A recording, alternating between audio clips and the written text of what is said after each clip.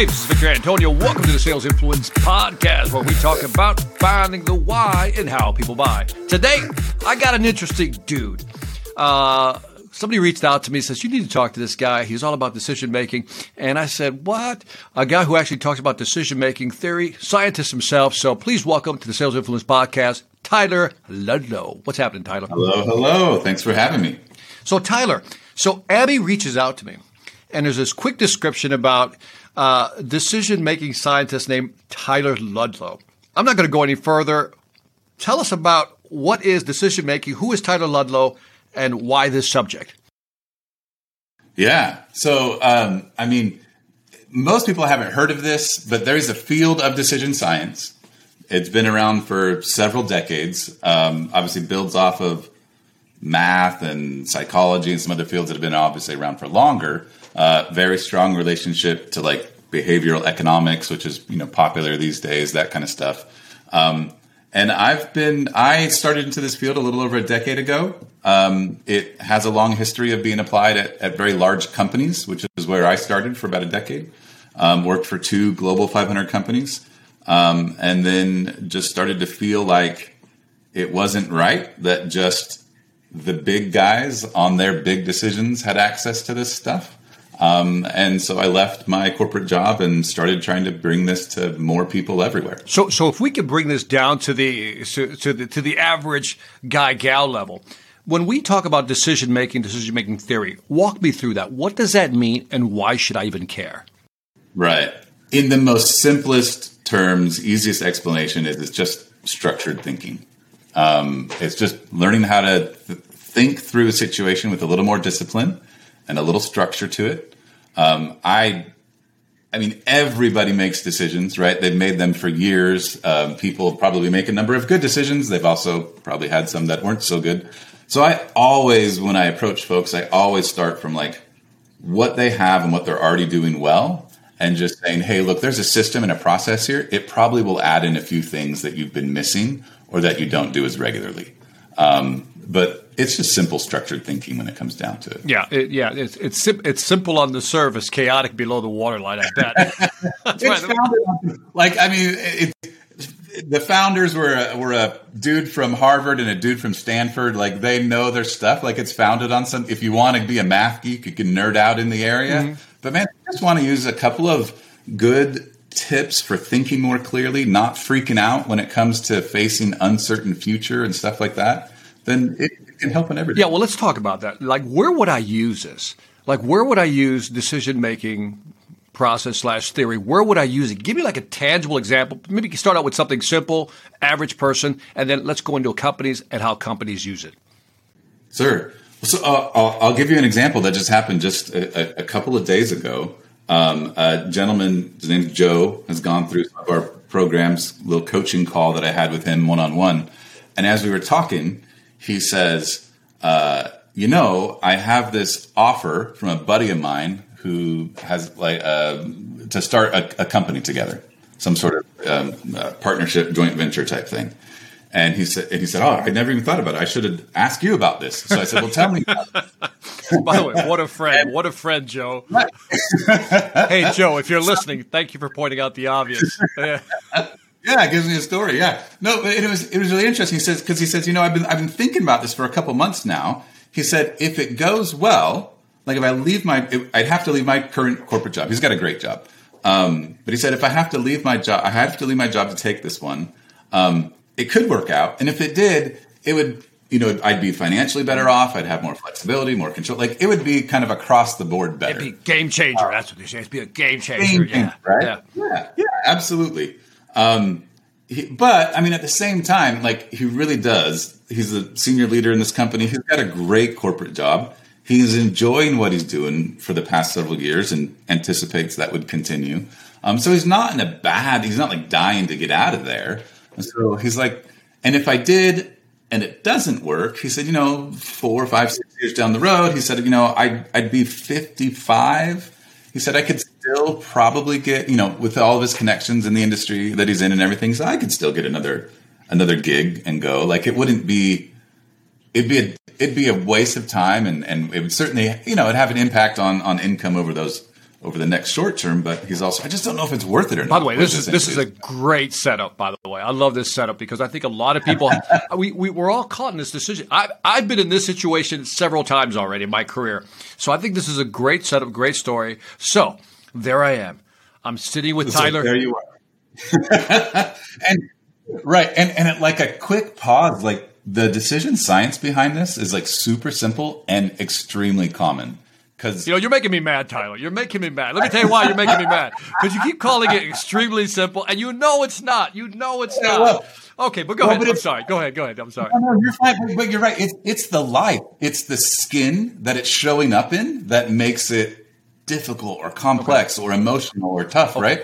But like the bare bones decision science structure behind it is actually simple. There is, because the pattern that he's in, right, is, hey, I've got these two options. I can stick with something I know, or I can go for something that's uncertain. And if I go for that uncertain thing, it could be really good, or it could be the worst case. And so my certain thing is smack dab in the middle. So which do I do? That is one of the most common decision patterns that we face. But the solution to it, like once you can apply a little decision science to it, it's really not all that complicated. So I just had a discussion with him, and I said, well, without relating the whole discussion, boiled down to simply saying, hey, Joe, if you take if you continue what you're doing right now, that's his sure thing, and said, how much better than that would going into taking this opportunity and going well? What would that look like? And so he describes that, and I said, okay, well, how much worse would it be if you try the entrepreneur thing and it fails? And then I just asked him, well, what's the relative difference between though? How much of a step up is that relative to how much a step down it going bad is? So he comes back and he said, and I usually do that by saying like, hey, if the low end was 0 and the high end and the good end was 10, tell me where that sure thing is in between. And so he says, we talked through what it would look like. So he's okay. Sort of unbiased. Just to put some numbers for it. Let's just put some numbers for people on this one. Yeah. So if he stays with his thing, what kind of number did he give you? Like, okay, Well, so what he said was, so the way that you set it up is that you say, if it goes wrong, that's a 0. If it goes well, that's a 10, just in relative terms, right? And the numbers, like, we're not going to do a lot of fancy math. They're good to help get clarity.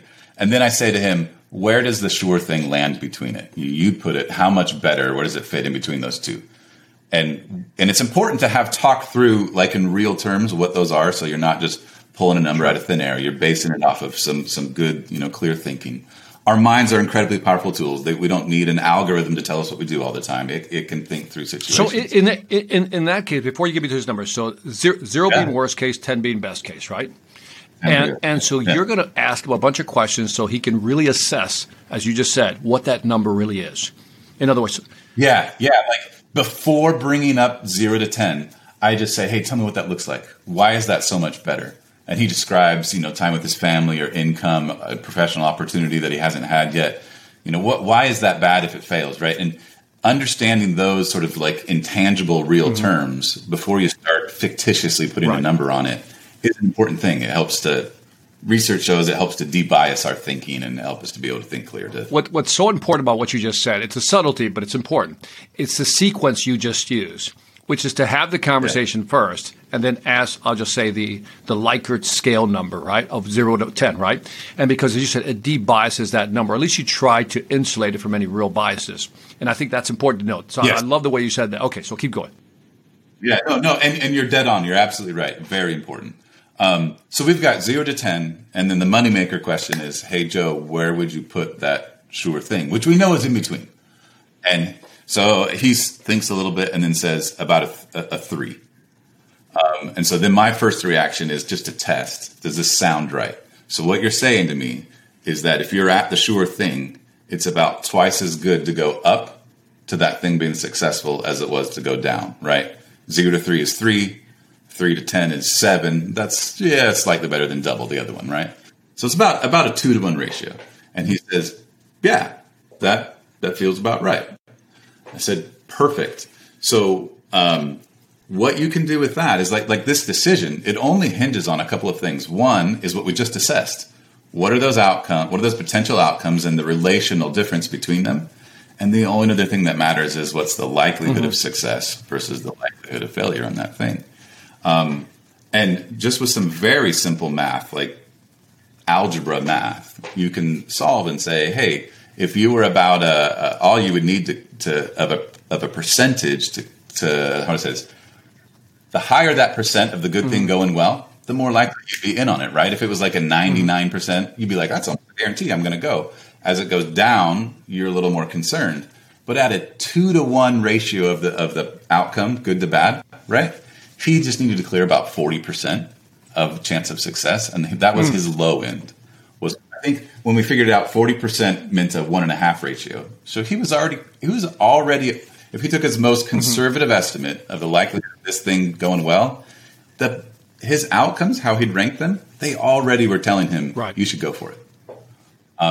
So then the only other thing to just sense out, and I think I'd already asked him this, was like, could you handle it like if this went wrong?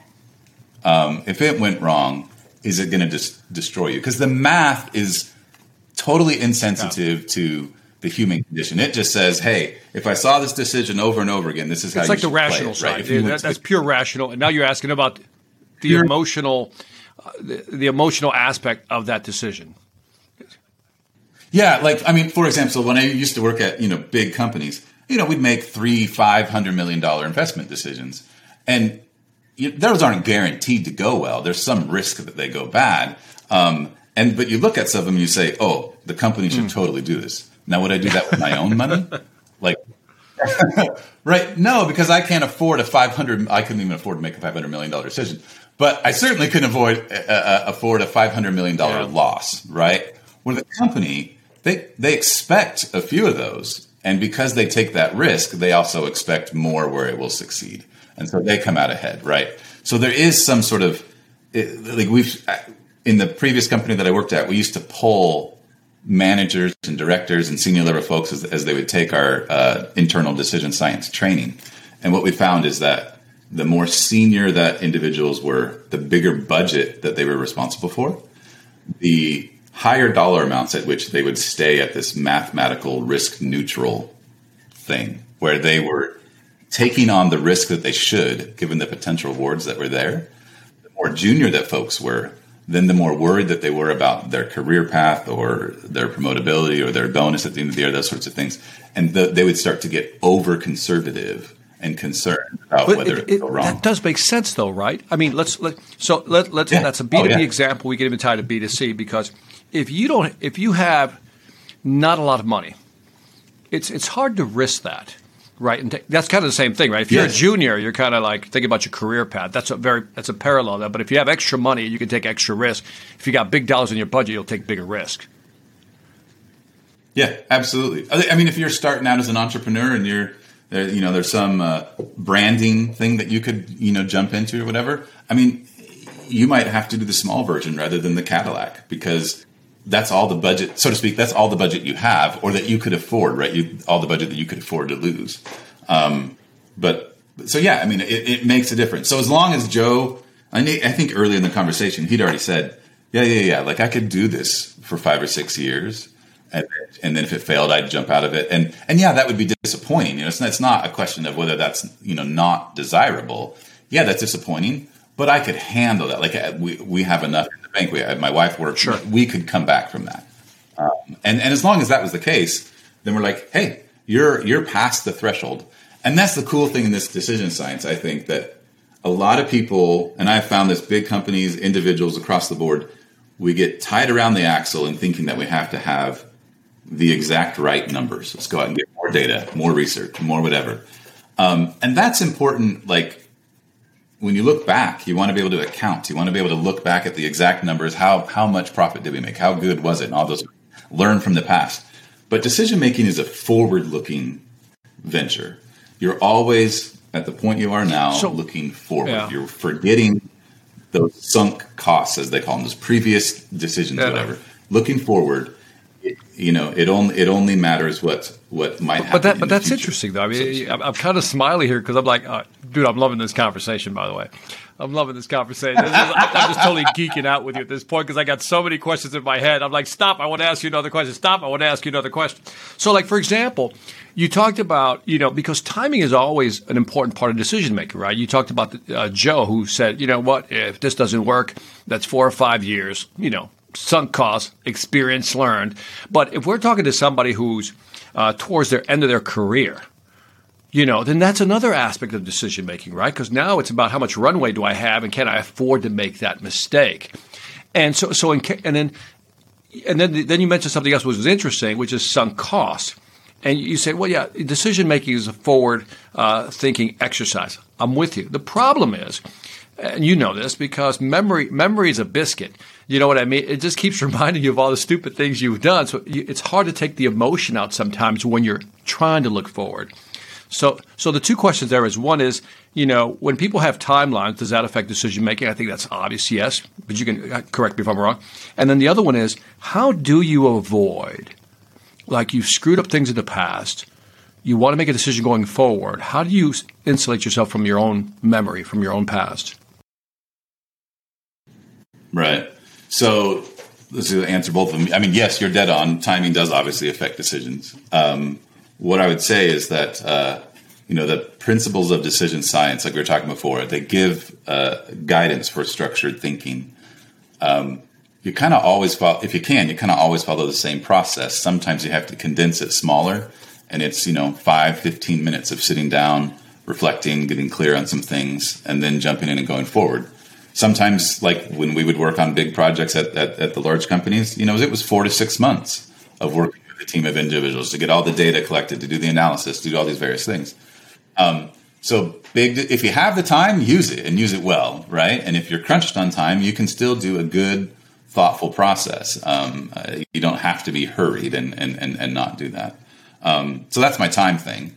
The other thing that I thought you were going to say was, like, on the story with Joe, it's really important that you use the same time endpoints. Like his sure thing of staying in that job, you got to think through what that's like for the next 5 years. Oh, correct. Good point. Compare that with taking the entrepreneurial thing that he said he would give it 4, 5, 6 years sort of window.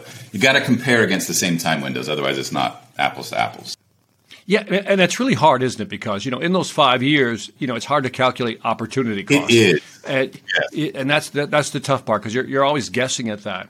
And I would say 5 years is longer than I would normally do. But it's what he felt comfortable with, right? That was the time frame that made sense to him.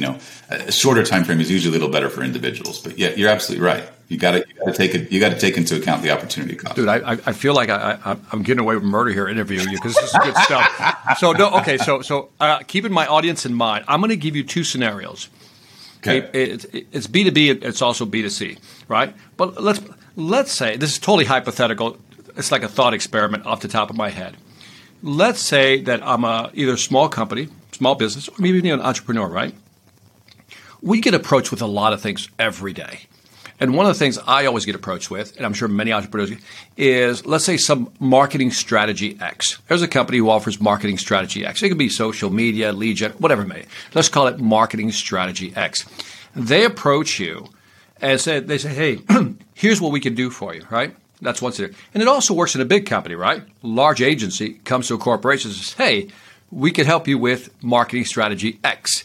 Walk me through, because obviously there's two different types of budgets we're dealing with here. Let's say the entrepreneur, I'm going to assume there's a tighter budget, and on the larger scale, we could all say there's a tighter budget for a large scale, relatively speaking, but let's say they're a little more flexible.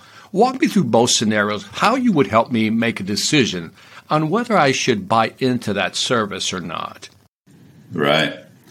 The first thing I would do is ask you a whole ton of questions about what you're going after, what you're trying to accomplish. What is it?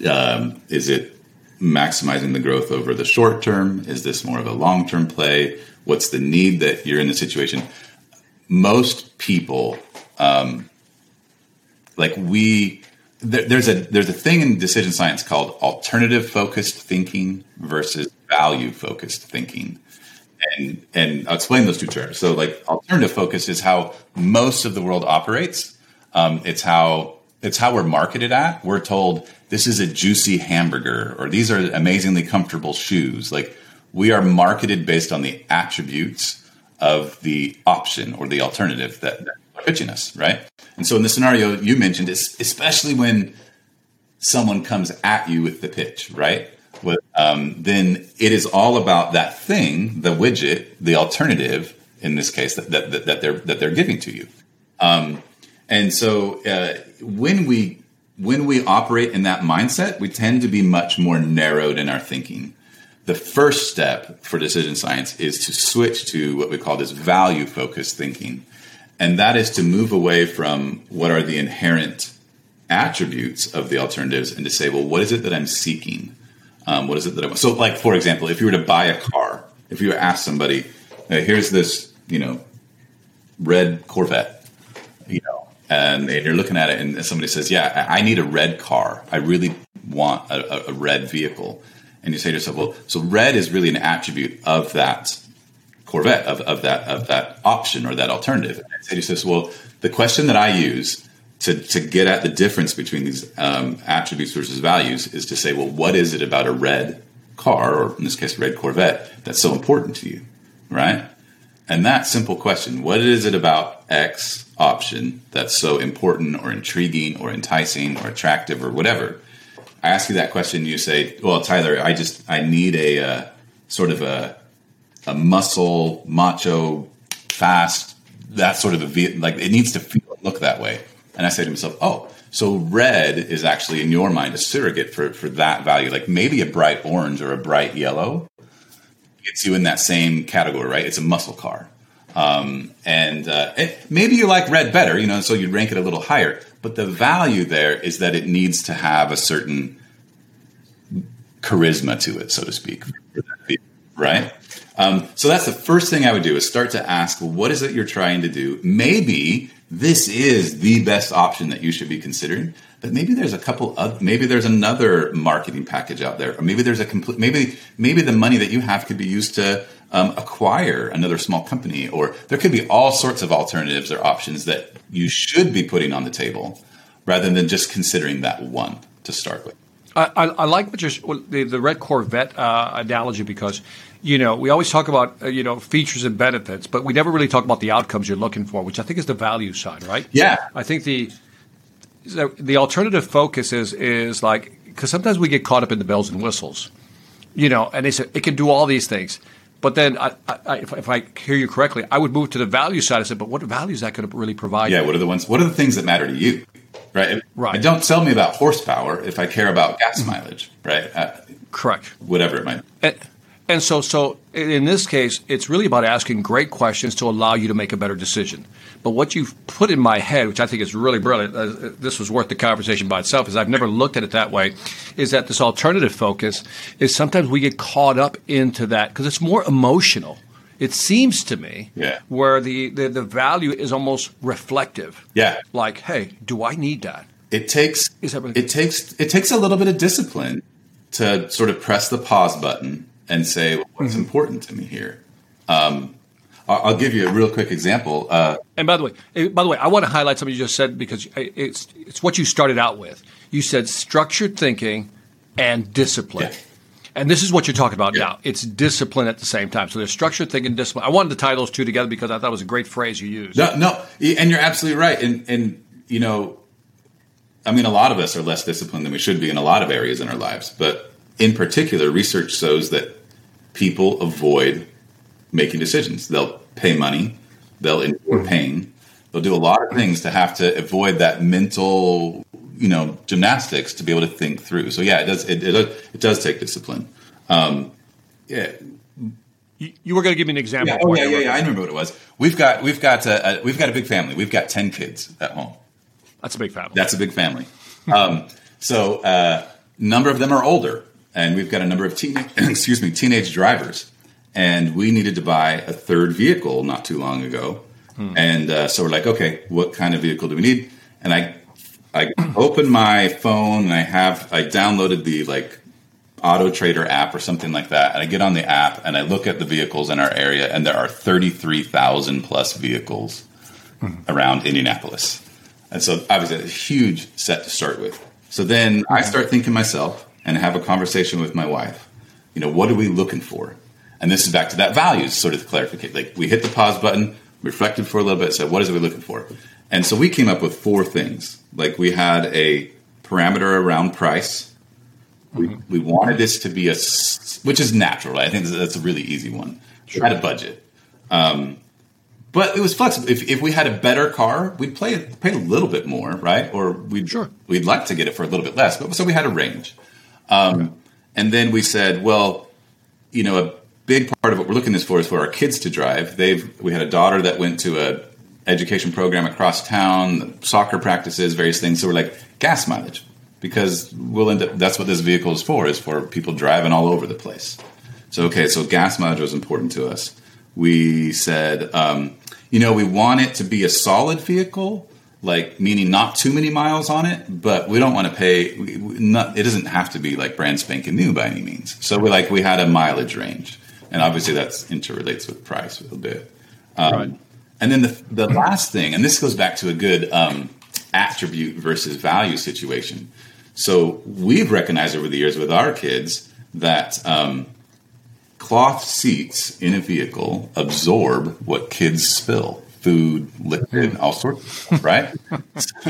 I'm sure there are other parents out there who are like, yeah, it's nasty. You pull that car seat out and you look underneath it and you're like, landmine. By the way, I would like to talk to your wife on this podcast and say, what is it like to live with a decision-making scientist? I bet you I'd get a hell of a conversation. Oh, yeah. She tells me sometimes, hey, don't pull that work stuff on me.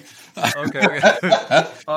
But so we're like, hey, like, we've realized cloth seats are better. Like, we really like leather seats, not for like the luxury. I mean, they are a little more comfortable, the luxury, but for us, it's to clean up the spills. That's a huge difference. So the attribute there is leather seats, but the value that's behind it that matters to us is that cleanup and then sort of the, preventing that ongoing nastiness. So with those 4 things, like, I figured out those 4 things I could plug into the app, even the leather seats filter, right, and turn that down. And from 33,000 plus cars, it dropped to 14. Really? Yeah, because we plugged in like the highest miles per gallon. It was like 40 plus miles per gallon. The mileage, I think we were looking for like less than 100, but like 75,000-ish or something. We plugged in those amounts, dollar amount, our budget threshold, and it dropped to 14 cars. And then from those 14, you could easily look at them and say, okay, well, what is it about? My kids didn't like the body style of a Prius. They're like, Dad, whatever. So we didn't go with that. So we bought this Ford Fusion hybrid, and we love it. Like, it ticks all of our boxes, all of them. In fact, 6 months later, our second car died. We needed to get a new second car. We went through the exact same decision-making process and bought another Ford Fusion. Yeah. And by the way, my wife actually was thinking about buying. She wants to buy a new car. I'm like, buy a used car. Yeah. Can you talk to my wife, man? Because I'm like, I guess she wants a new car. She wants that new car smell. I'm like, but it's such a waste of money. But anyway, what I love about this simple example, it's a great example, by the way, because, and I'm sure there were a couple of other things that were involved in this decision-making process, but it kind of highlights what you're talking about, that whether you're making a business decision or a consumer decision, but back to business, is like a lot of people are always stuck because there's so many things to think about. But maybe what you're saying is, first of all, you got to shut down the noise and then just take a step back and say, what do I really value? What do I value and what do I want? Because too often there's too many bells and whistles. And have you seen, I don't know what you call this effect, they show you a bunch of stuff, and it's like Word document. If you ever think about using Word document, I mean, you use about maybe 10% of the features in Word document. Let's be honest. But yet people look at the whole pack and say, oh, I can use all this stuff. What is that effect? What's that called? And how do you help people solve and just focus on what's most important? Right. So I think so the first thing, and it's a little bit tricky, a little bit nuanced. Like, you need to be clear about what's important to you. But I learned when I first started as a decision scientist, like that was the framework, and that was the structure. And so I would ask people, well, like, I would ask this really dumb question. It was, what are your values? And that is the worst way to find out someone's values. What I learned over the years is the best way is to take an option, an alternative that they already have, that they're intrigued in or already entertaining. And like, for example, our other car, previous vehicles that we've owned, right? And say, what is it about that vehicle that you like? What a great approach. Dude, that is like, it just hit me again. It's like, that is so simple and brilliant at the same time. Because if you ask somebody, what do you value? It's kind of this ethereal question, right? Almost like an existential question, like, what is life? Sometimes and they'll say something to say something. But as soon as you point to an object, so to speak, and say, what is it about that alternative that you value? Then you get a totally different answer. Oh, I had a gentleman who I sat down with him. I was looking at getting new health insurance when I left my corporate job, and he sold health insurance. And so anyway, long story there, we've actually had a little business partnership together where he helps people decide which health insurance option is right for them. And I helped give him some decision science things that would help to do that better. But one of them was he has a good understanding of what is usually at play. But now he uses that question where he says, well, what is it about this option that is so attractive to you or is intriguing or, whatever the adjective at the end that makes sense for the conversation. Right.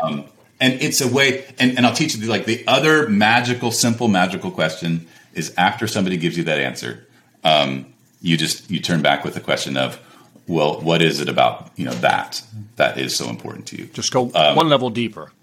Yeah, just go one level. And you want to get to this point where, and you can use that 3, 4 levels, whatever feels right. You get to a point where you ask that question and the person pauses and they go silent and they say, well, that's just what it is. Mm-hmm. And that's when you have that deepest, that's that core value, right? I love that.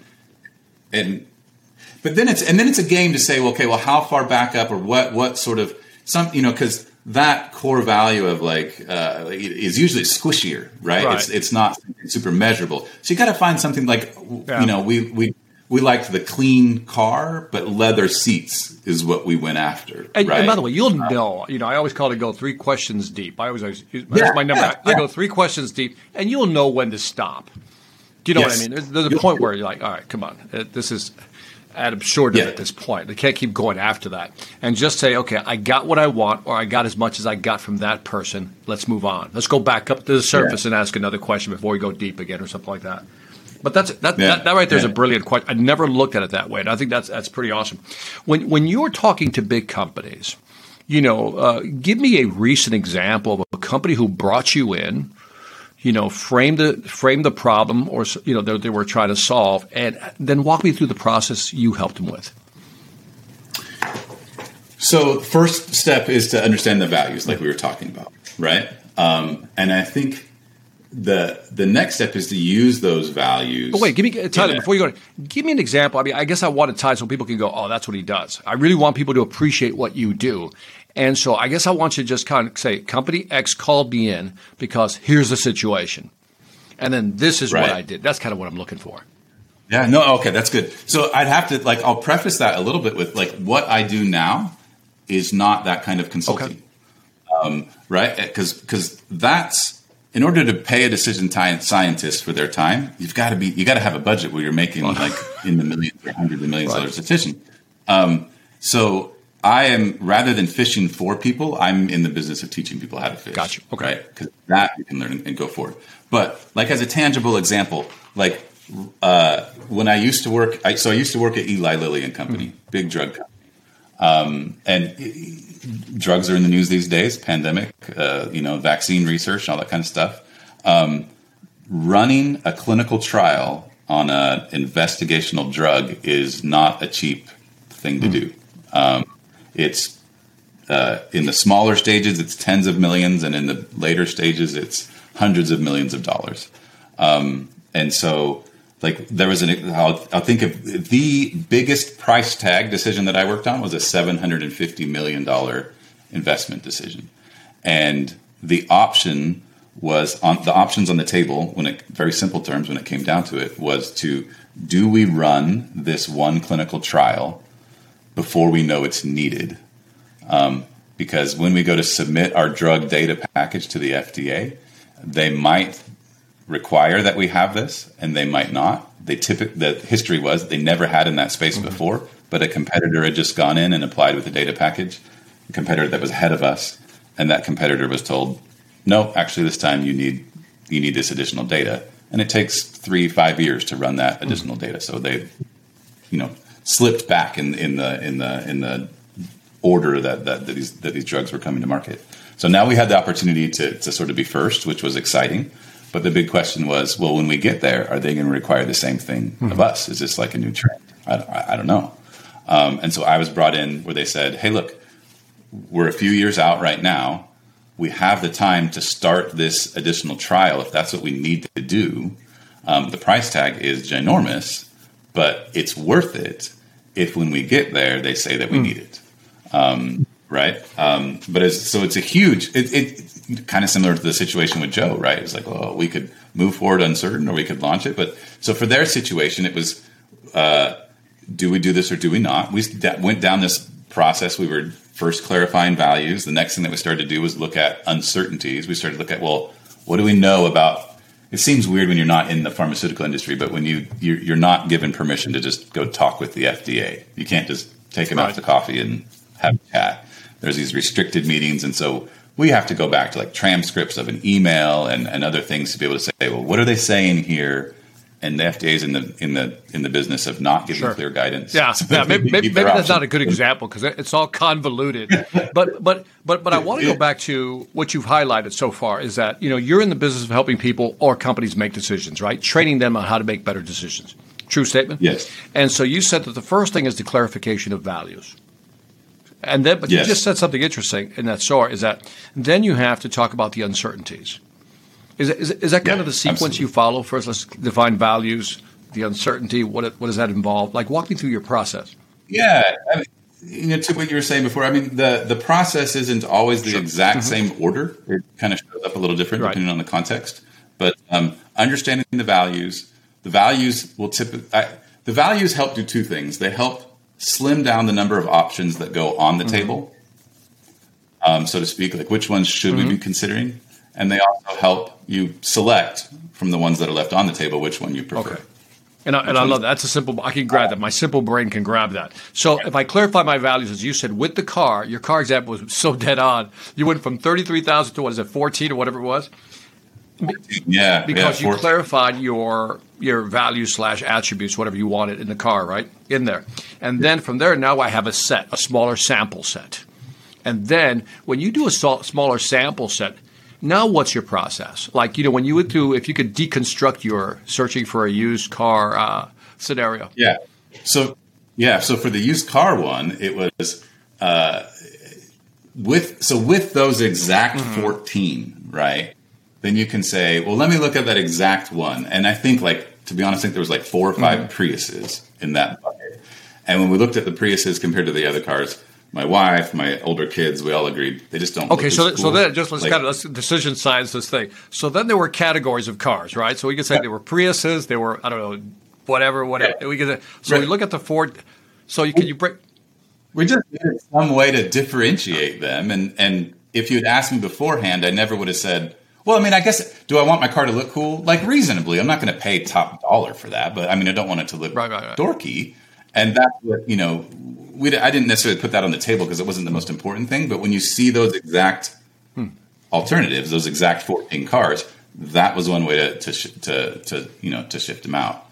And that's essentially what it was like. Given these 14, given what was left on the table, right? Forgetting the other 32,900, whatever it was, given these 14, what helps us to differentiate between these 14? And that's what we did. I forget. There was 1 or 2 simple things, but it became so clear between them. I'll tell you actually the example that you gave of what was the one that you said of your wife a second ago? Yeah, we're new car versus used car. And I'm like, give me a new car. Yeah. She's like, I know. Sometimes it just comes down to a simple trade-off. I want to say that between some of the vehicles, we narrowed it down to 3, pretty quick from the 14. And they were all, I think they were all Ford Fusions. Some of them were a lower price, but okay. but So higher pause right there. mileage. So when you got to the Ford Fusion, it's like a deconstructed car buy. This is really good. But If Ford gets a bump in their sales off of this, right, then you and I should be able to look in there, at I'm sure you looked at the like, I don't know, the maintenance records or maintenance quality, and looked at some of the ratings on Edmunds or something like that. Would that be fair to say?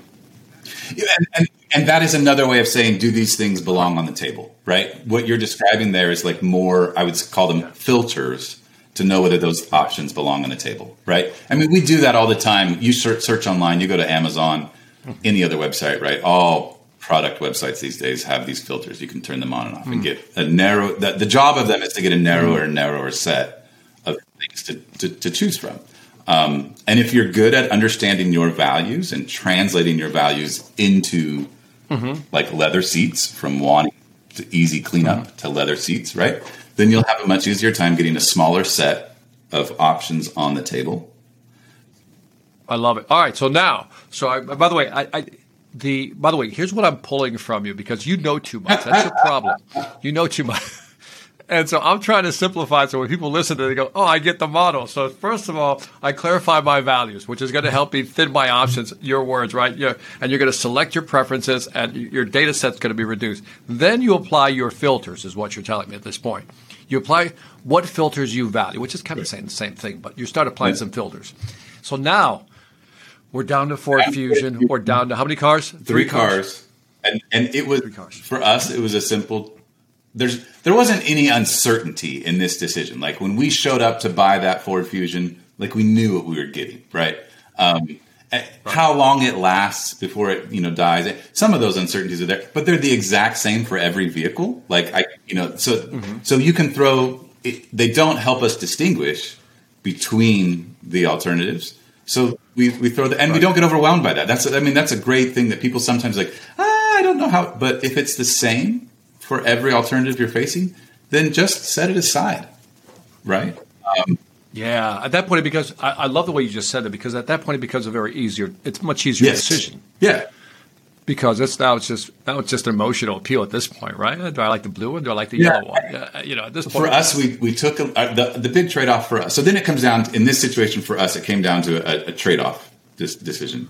Do we pay for the higher priced vehicle because it's got less mileage, or do we take an older vehicle with a little bit more mileage for a lower price? It became the dollar mileage thing. Yeah. And striking the right balance. I love that. That's why I was thinking of like your wife. You said, "Oh, she wants that brand new car." Well, like to me, the first, they say you drive it off the lot and you lose, whatever it is, 20%. Yeah. And so to me, like I don't have any value in that first 20% of the vehicle. I could care. I'll take a car that's 5,000 miles, 10,000 easily. Yeah.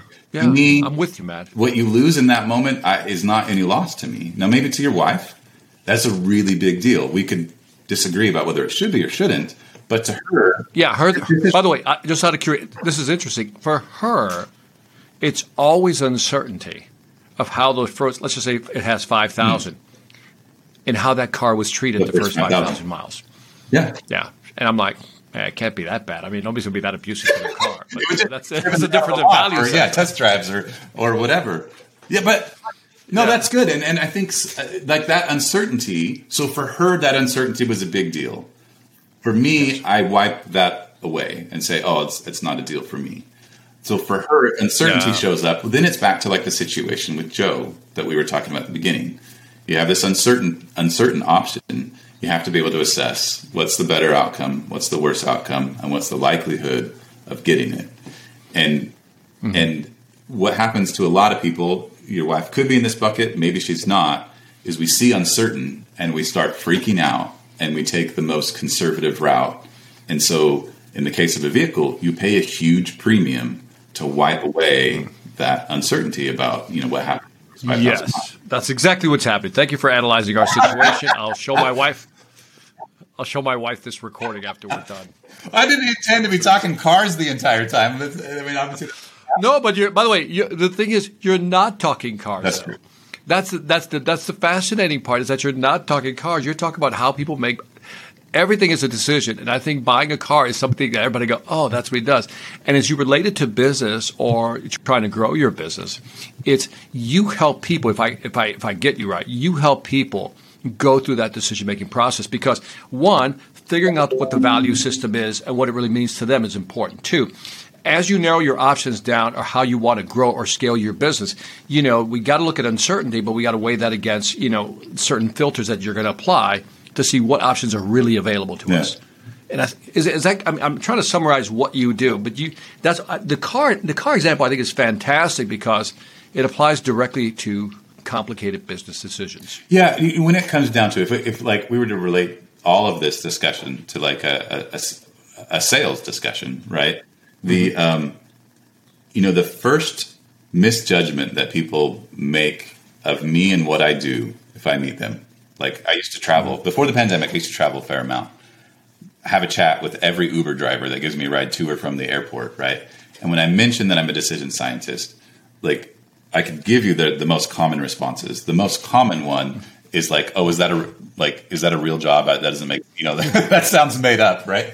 But the next one is that they say, "Oh man, I could have used you the other night," and they start giving me some instance where I could have made a decision for him, and that's not what I've ever done. That's not what a decision scientist helps you to make your decision, right? Or teaches you a process so that you can choose yourself.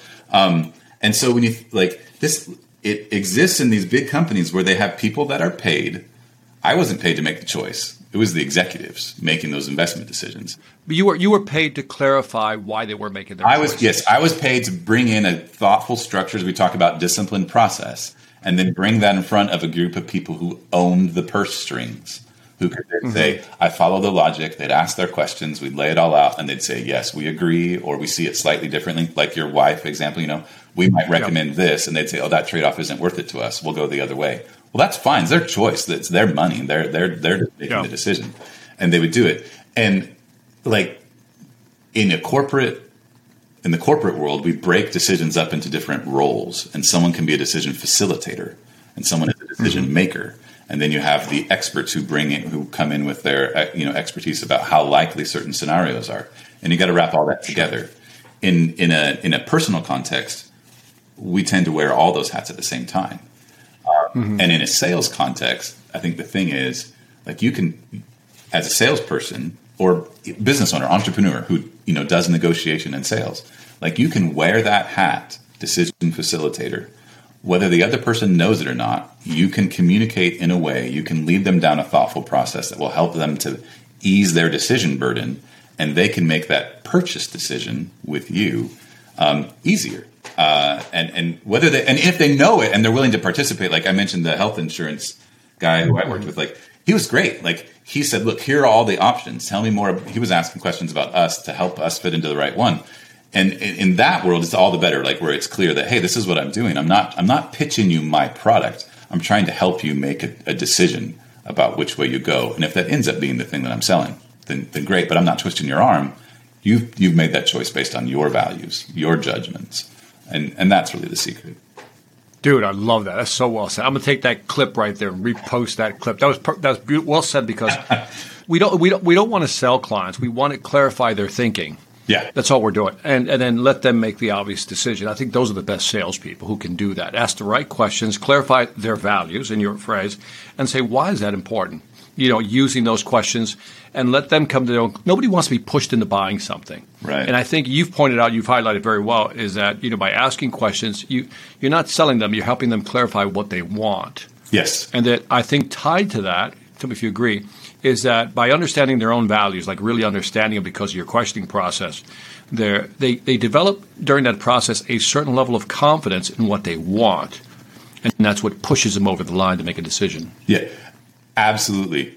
The insurance friend that I have, I talked with him and was asking him about his prospects, his leads, and what was the number one reason why they didn't go forward with it.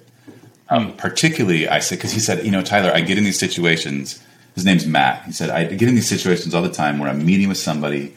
It is so painfully clear to me that this is the right solution to them, regardless of the fact that I'm selling it. Like, and he's really good if it's not the right situation. He doesn't sell it to me. It's like, you don't want this. You don't want this. So he's really good about that. He said, but like, I wish there was times I could because I know down the road something's going to happen and they're going to be in a worse off situation if they go with what they were sticking with. And so I had a conversation with him. I was like, well, why do you think that is? Tell me about what's happening there. And we talked all through it. Number one reason, as he kind of put it together, was that people were unfamiliar with the option that he was putting forward to them. It was new and it was different. And so, we're like, okay, well, when we build the structured decision process for him, a lot of it was centered on helping people to understand what the alternatives were and how health needs are uncertain. I don't know if I'm going to need to go to see the doctor. I don't know if I'm going to break my arm. I'm going to, right. So there's a huge bit of uncertainty there, and how that plays into these different health insurance products.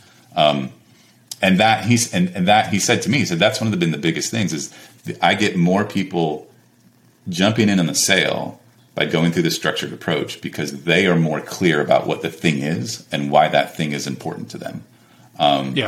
I love that. Their arm any harder. I'm not pitching them any more vigorously. I'm just helping them to understand better. Yeah, I mean, it sounds like a Dr. Seuss. What the thing is, what the thing does, why it's important. Dude, I think we've covered it all today, man. Hey, Tyler, let them know, my audience here, let them know where they can find more information on you, man. Yeah, in particular related to sales stuff, if the URL decision-based sales will lead you to an opportunity to learn a little bit more about this kind of stuff. Decisionbasedsales.com? Yeah, I'm sorry, decisionbasedsales.com. Yep. Hey, by the way, have you written a book yet? Have I written a book yet? No, and man? Come on, Tyler. Am I shortchanging? No, I have thought about it for years, and the honest truth is, we just started putting together a regular blog, and the intent is to document simple, small, everyday type decisions and how they relate to little pieces and little nuggets of decision science. Mm-hmm. And my intention is after we collect, months of those, that we go back and turn that into some sort of book. All right, collect. I don't know. I'm going to say 35, and then write your book. Okay. Do 35. Write your book, man. I think I'm discovering people don't like long books, so you can put it in the 150. That's 150. So I think a short book, but I would love to read, like, for example, and I know we're joking about the car and your car decision making process, but believe it or not, there's so much science in there that you could just really, if you suss that out, people go, oh, man, I never thought about that way. And there's, as you say, everyday life decisions could be in those blogs, man, that I would love to read. I would love to read your perspective on that. So on that note, this is Victor Antonio with my man, Tyler Ladlow. Leave me some feedback. And if you haven't checked out the Sales Velocity Academy, do so, salesvelocityacademy.com. On that note, this is Victor Antonio, always reminding you, selling ain't hard when you make the right decisions and you know how. Take care.